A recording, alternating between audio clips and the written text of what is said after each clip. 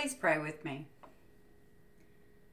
Lord God Almighty, you reign, robed in majesty, armed with strength.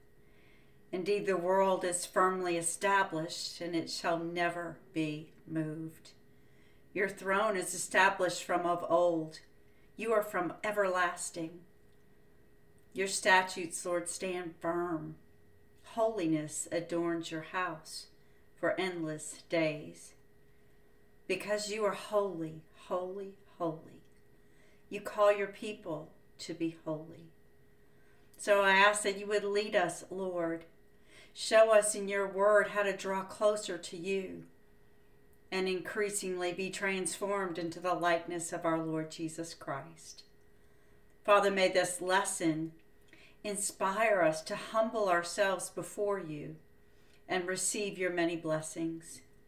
Holy Spirit, pour out your power on your servant, that I may speak your words to bless your people. And Jesus, we bow before you and pray in your precious and powerful name. Amen.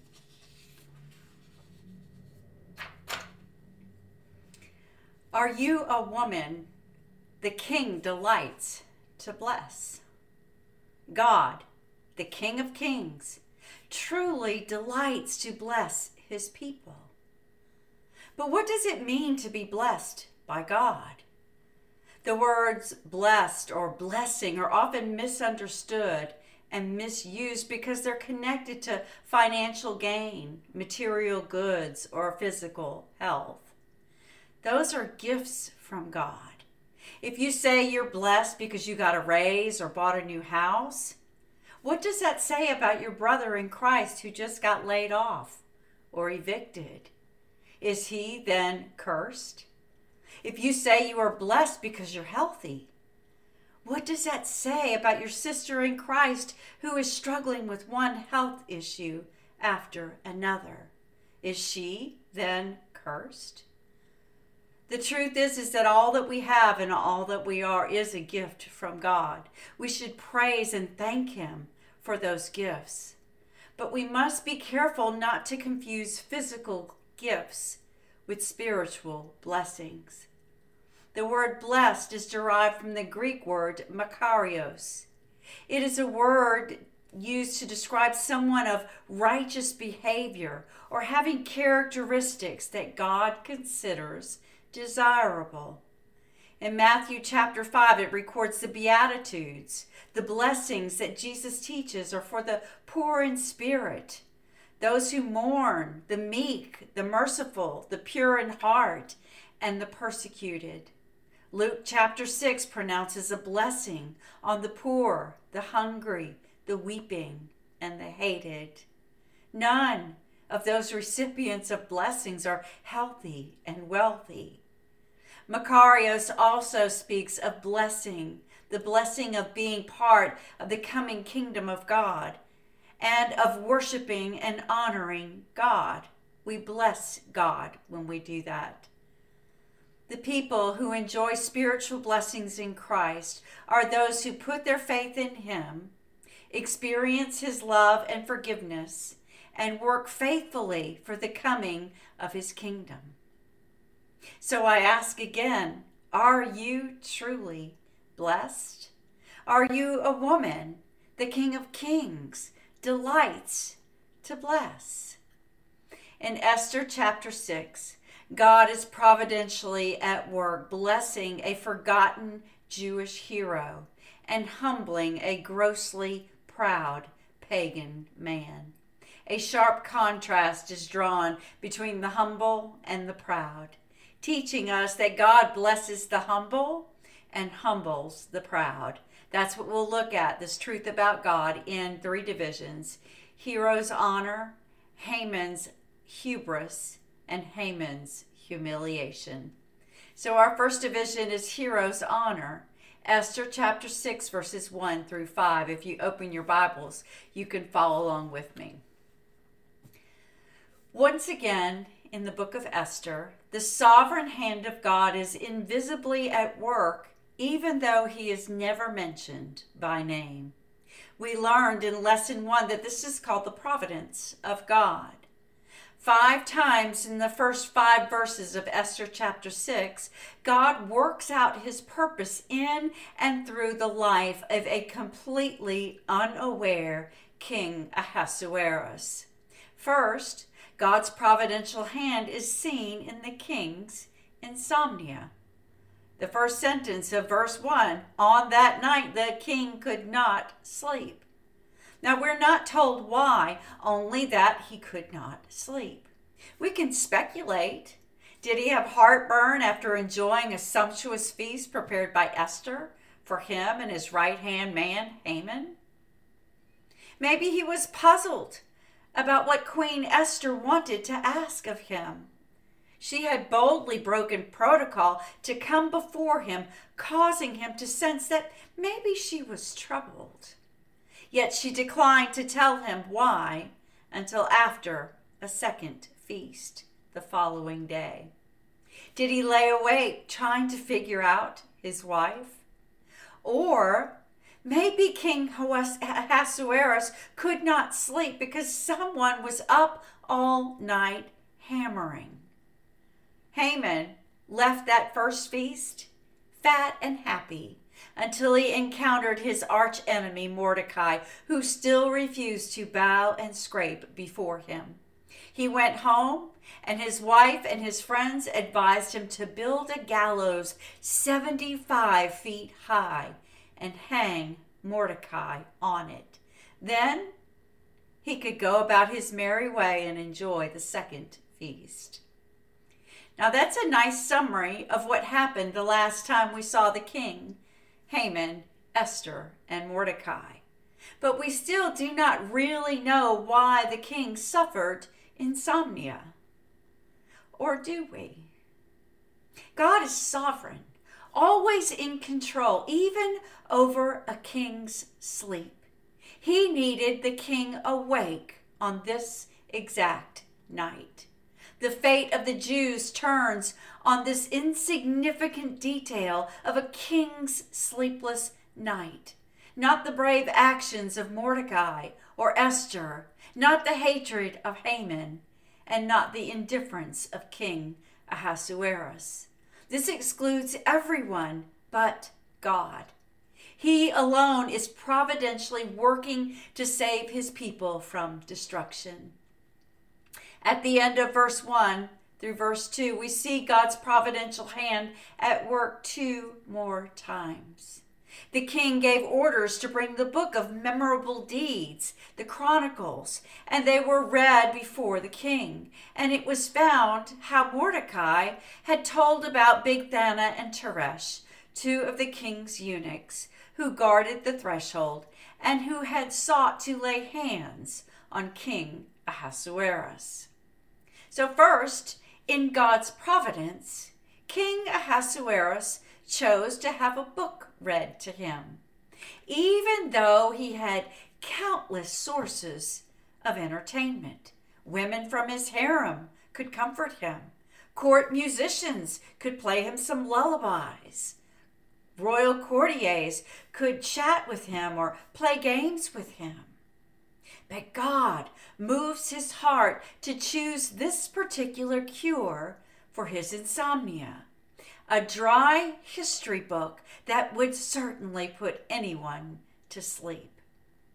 Second, God moves the servant's hand to choose the very book in which Mordecai's heroic deed was recorded.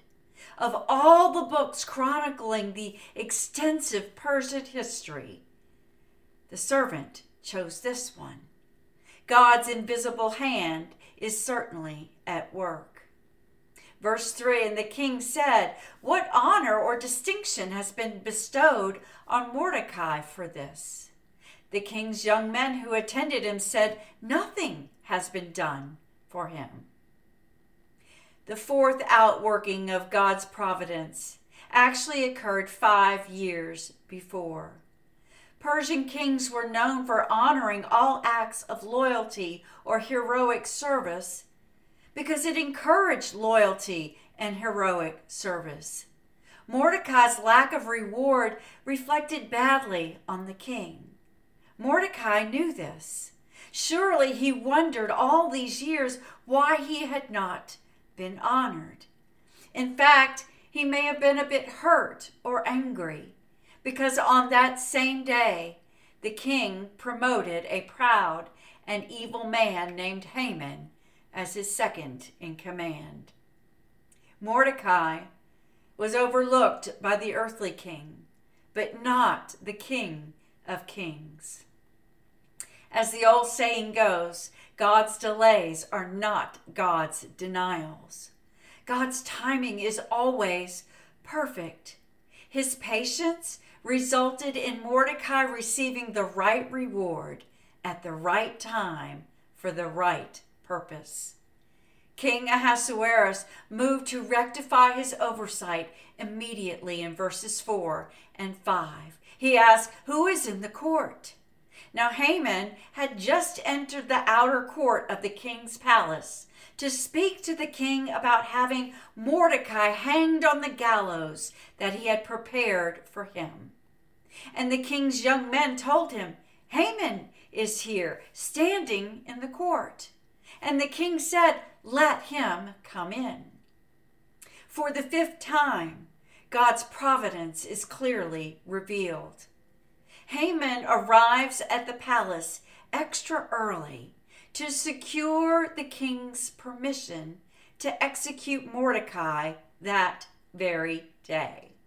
Haman just happens to arrive at the palace at the exact time the king was looking for an advisor to advise him on what to do for this forgotten hero.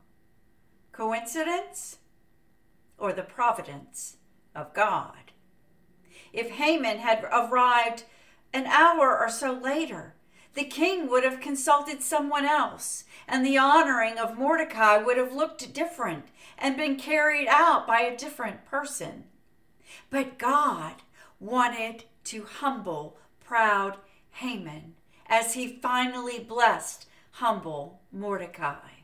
Mordecai would see that God's blessing often comes through unexpected people and providential circumstances. That's our first truth. God's blessings often come through unexpected people and providential circumstances. How have you seen God at work in your life in seemingly ordinary and unrelated circumstances? Or how are you failing to see God at work in your difficulties? Humbly go to God in prayer. Then await his answer on tiptoe in anticipation for what he will do and how he will do it. His blessings do often come through unexpected people and providential circumstances. It may take longer than you like. You may begin to think that he has forgotten you, that he's overlooked you, your good deeds, or your good works. How do you respond when your good deeds and acts of service go unnoticed? With humility, injured pride, or anger? Again, humbly go to God in prayer and trust him. Wait on tiptoe in anticipation for his honor or blessing. The woman the King of Kings delights to honor is a humble woman. God's hand was hidden from Mordecai. For 5 long years, he had been overlooked. And now, in just a matter of months, all the Jews in Persia would be exterminated according to the edict authored by Haman and rubber-stamped by the king. Any reward would be meaningless. Would God ever act to save his people? What Mordecai could not see was the invisible hand of God at work for him and his fellow Jews through unexpected people and providential circumstances. That is often how he blesses his people. King Ahasuerus and Haman could not see God at work either. And there is no sign of humility in Haman. In our next division, all we see is Haman's hubris. That's our second division in Esther chapter 6, verses 6 through 9. Verse 6. So Haman came in, and the king said to him, "What should be done to the man whom the king delights to honor?" And Haman said to himself, "Whom would the king delight to honor more than me?" Now this is called hubris, otherwise called excessive pride, arrogance, conceit, haughtiness, vanity, self-importance, pomposity. That is Haman in a nutshell. His pride is completely out of control. Imagine for a moment speaking the words Haman speaks here to the King of Kings, the Lord God Almighty. Whom would the King of Kings delight to honor more than me? What pride! What hubris! Scripture teaches that God hates pride. Proverbs 16:5 says that everyone who is arrogant in heart is an abomination to the Lord. Be assured he will not go unpunished. James 4:5 says that God opposes the proud, but gives grace to the humble. Why does God hate pride? Psalm 10:4 tells us, it says, "In the pride of his face, the wicked do not seek him. All his thoughts are, there is no God." That describes Haman. He has no God but himself. He has been promoted to the king's second in command. He has enjoyed an exclusive feast with the king and the queen and was preparing to attend a second exclusive feast. Now he enters the king's palace and is invited into the king's bedchamber to advise him on a personal matter. This new honor inflates Haman's ego even more. He cannot fathom anyone else the king would delight to honor besides him. So his response to the king speaks his daydreams out loud. Verses 7 through 9. "For the man whom the king delights to honor, let royal robes be brought which the king has worn, and the horse that the king has ridden, and on whose head a royal crown is set.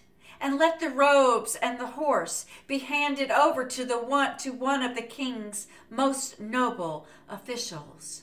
Let them dress the man whom the king delights to honor, and let them lead him on the horse to the square of the city, proclaiming before him, 'Thus shall it be done to the man the king delights to honor.'" Haman places a lofty order for his own honor. The ancients believed that their kings were gods, and there was power in the garments they had worn and the horses they had ridden. At the very least, there was incredible prestige in wearing a king's royal robe and riding his royal steed. And Haman wants power as well as prestige and public acclaim. In all his pride and vanity, Haman's deepest desire was to be exalted and important in the Persian kingdom. Everything about him screamed, "Me, me, me, look at me." Pride is the sin of self, and it is a sin that lurks in the heart of every human being. It's a sin that makes us self-centered, self-exalting, self-serving. This sin is a pervasive sin. The words humble, modest, selfless, those are almost four-letter words in our culture. Yet God blesses the humble and humbles the proud. And Haman's pride was on steroids. One commentator says that if all this honor was bestowed on Haman, it would signal to the Persian people that he was next in line to ascend the throne. This was Haman's goal. At the pinnacle of a glorious career, he would not be satisfied until he reigned as king of Persia. But he was about to trip over his own pride in magnificent fashion. He failed to understand that God blesses the humble and opposes the proud. He is the King of Kings, the God who blesses his people. This means that God's blessing belongs to believers who die to self. That's our second truth, is that God's blessings belong to believers who die to self. What is your greatest source of pride? Which area of your life would benefit from a bit of humility? A brief scan of our culture on social media reveals the following sources of pride: good looks, exercise regimens, culinary prowess, career, bank accounts, homes, children, grandchildren. Which of these convicts your heart of pride? Or for us Bible study ladies, maybe your pride is in your Bible knowledge or your spiritual maturity. Now, none of these things are bad in and of themselves, but when we begin to worship or exalt those gifts from God above Him, it is a sin. When we take credit for or boast about those gifts, it is a sin. Pride, my friends, is a sin. Period. The remedy is twofold: humble gratitude to the God who blesses, and dying to self to acknowledge that God alone is the giver of every good and perfect gift. He blesses the humble, believers who have died to self, meaning they have put their pride to death. They have humbled themselves before God, and they are given countless spiritual blessings. But the proud will be humbled. Haman's hubris, his pride, his arrogance was an abomination in God's sight. It would not go unpunished. In our next division, God's invisible hand utterly humiliates him. That's our third division, is Haman's humiliation, verses 10 through 13. Verse 10, then the king said to Haman, hurry, take the robes and the horse as you have said, and do so to Mordecai, the Jew, who sits at the king's gate. Leave out nothing you have mentioned. Now the king refers to Mordecai as the Jew. It's uncertain how he knew that. Maybe it was written in the Chronicles. And it's uncertain if he remembered Haman's edict and if he connected its consequences to Mordecai. In chapter 3, verse 8, Haman told the king that he wanted to exterminate a certain people. He did not identify them as the Jews. Did the king not ever identify who he had decreed for destruction? We are not told. In any event, it seems that for the moment, he was more concerned with honor than Holocaust. Mordecai must be honored immediately. Haman must have employed his best poker face. Crestfallen and devastated at the horrific turn of events, Haman is still in a precarious place. He is in the presence of the all-powerful and fickle king of Persia. He dared not express his true feelings or tell the king the real reason he had come to the palace so early. asking the king to execute Mordecai was out of the question now. Instead of being hung, Mordecai would be honored as a hero, and Haman would be doing the honors. Can you picture what happens in verse 11? Haman took the robes and the horse, and he dressed Mordecai and led him through the square of the city, proclaiming before him, "Thus shall it be done to the man whom the king delights to honor." Haman dressing Mordecai, stripping off his old robe, draping the king's robe over him, the robe that he coveted for himself. He places Mordecai on the king's horse, a horse wearing his own crown, and he walks through the center of the city, bustling with people, proclaiming over and over and over, "Thus shall it be done to the man whom the king delights to honor." Can you imagine?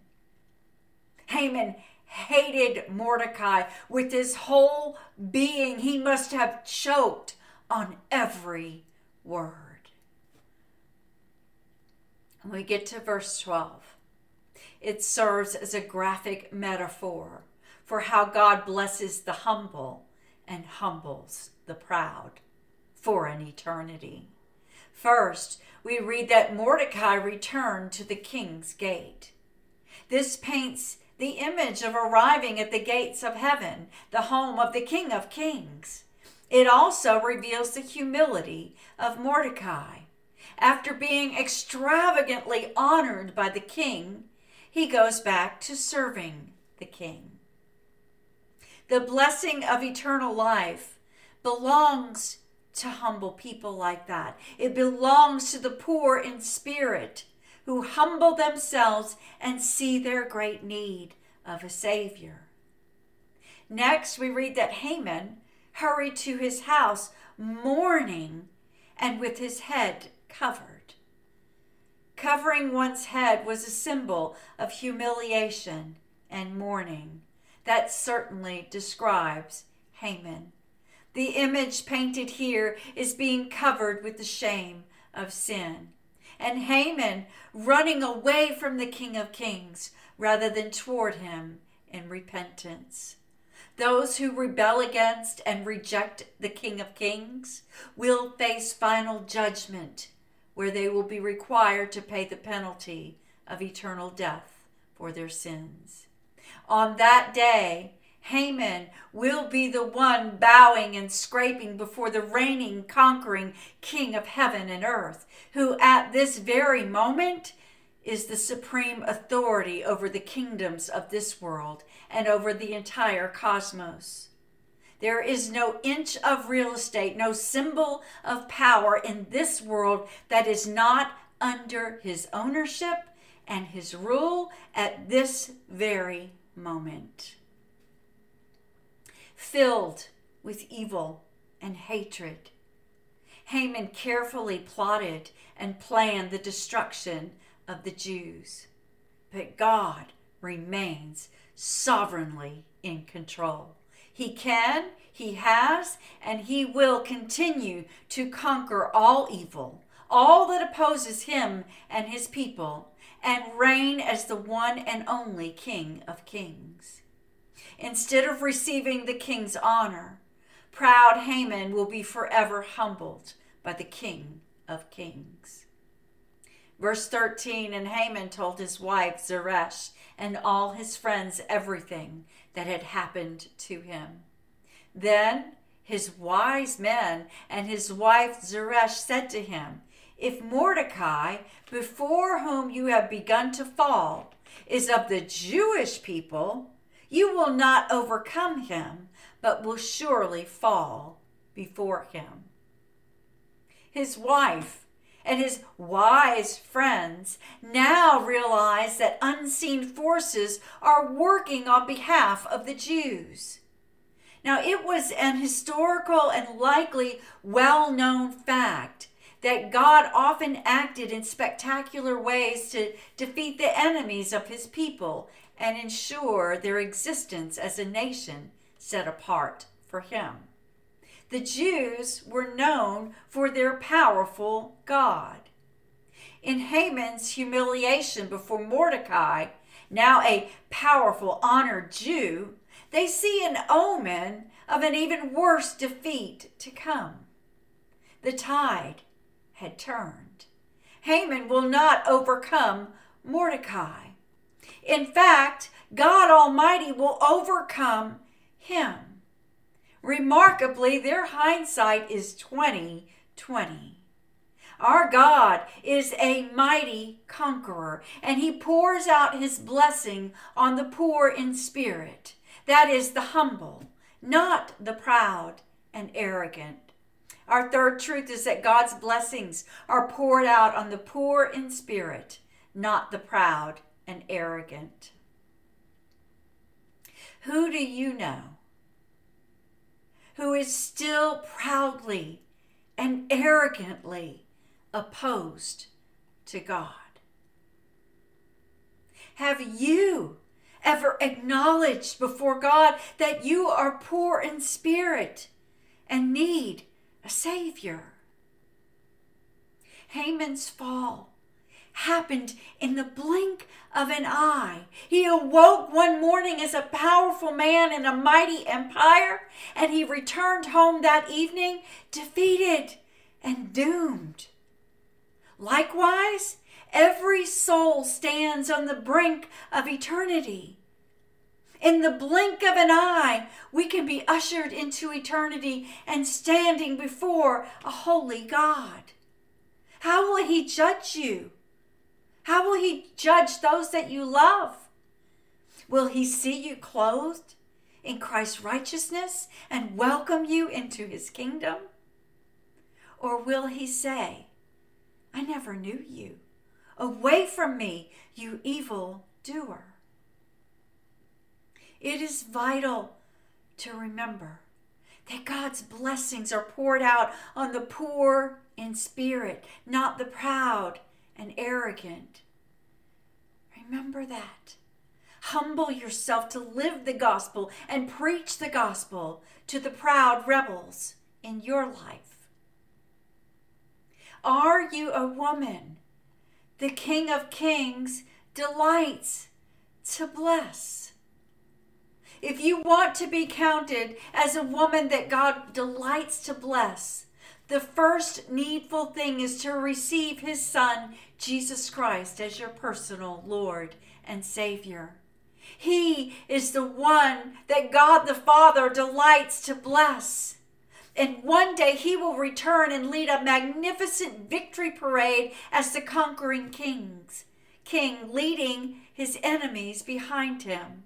One day, every knee will bow before him, willingly or unwillingly, and every tongue will confess that he is Lord. Bow before him now and confess him as your Lord and Savior. The second needful thing is to humble yourself before God. Surrender control of every part of your life to him.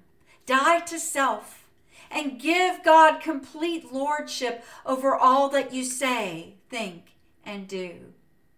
God delights to honor and bless the humble with spiritual gifts too numerous to count. Spiritual gifts like eternal life, the power of the indwelling Holy Spirit, adoption as God's children, forgiveness of sin, peace with God and others, the steadfast love and faithfulness of God, heard and answered prayer, all-sufficient grace, mercies made new every morning, understanding of his word and his will, and so on and so on. These blessings and more belong to the humble. Those who choose to remain proud and self-sufficient, living independent of him, will be humbled. first to warn and to woo, then to banish them from his presence forever. Oh, my friends, be women that the King of Kings delights to bless. Humble yourself before the Lord. God blesses the humble and humbles the proud. Please pray with me. Oh Lord, you are the blessed and only sovereign, the King of Kings and Lord of Lords, who alone has immortality, who dwells in unapproachable light, whom no one has ever seen or can see. To you be honor and eternal dominion. You are the conquering King who blesses those in Christ with every spiritual blessing in the heavenly places. In him are hidden all the treasures of wisdom and knowledge, and in him we have been made complete. Incredibly, your divine power has granted to us everything pertaining to life and godliness through the true knowledge of our Lord Jesus Christ, who called us by his glory and excellence. Thank you, loving Father, for your extravagant blessings. May we use them to bless you in return. This we ask in the name of our Lord and Savior, Jesus Christ. Amen.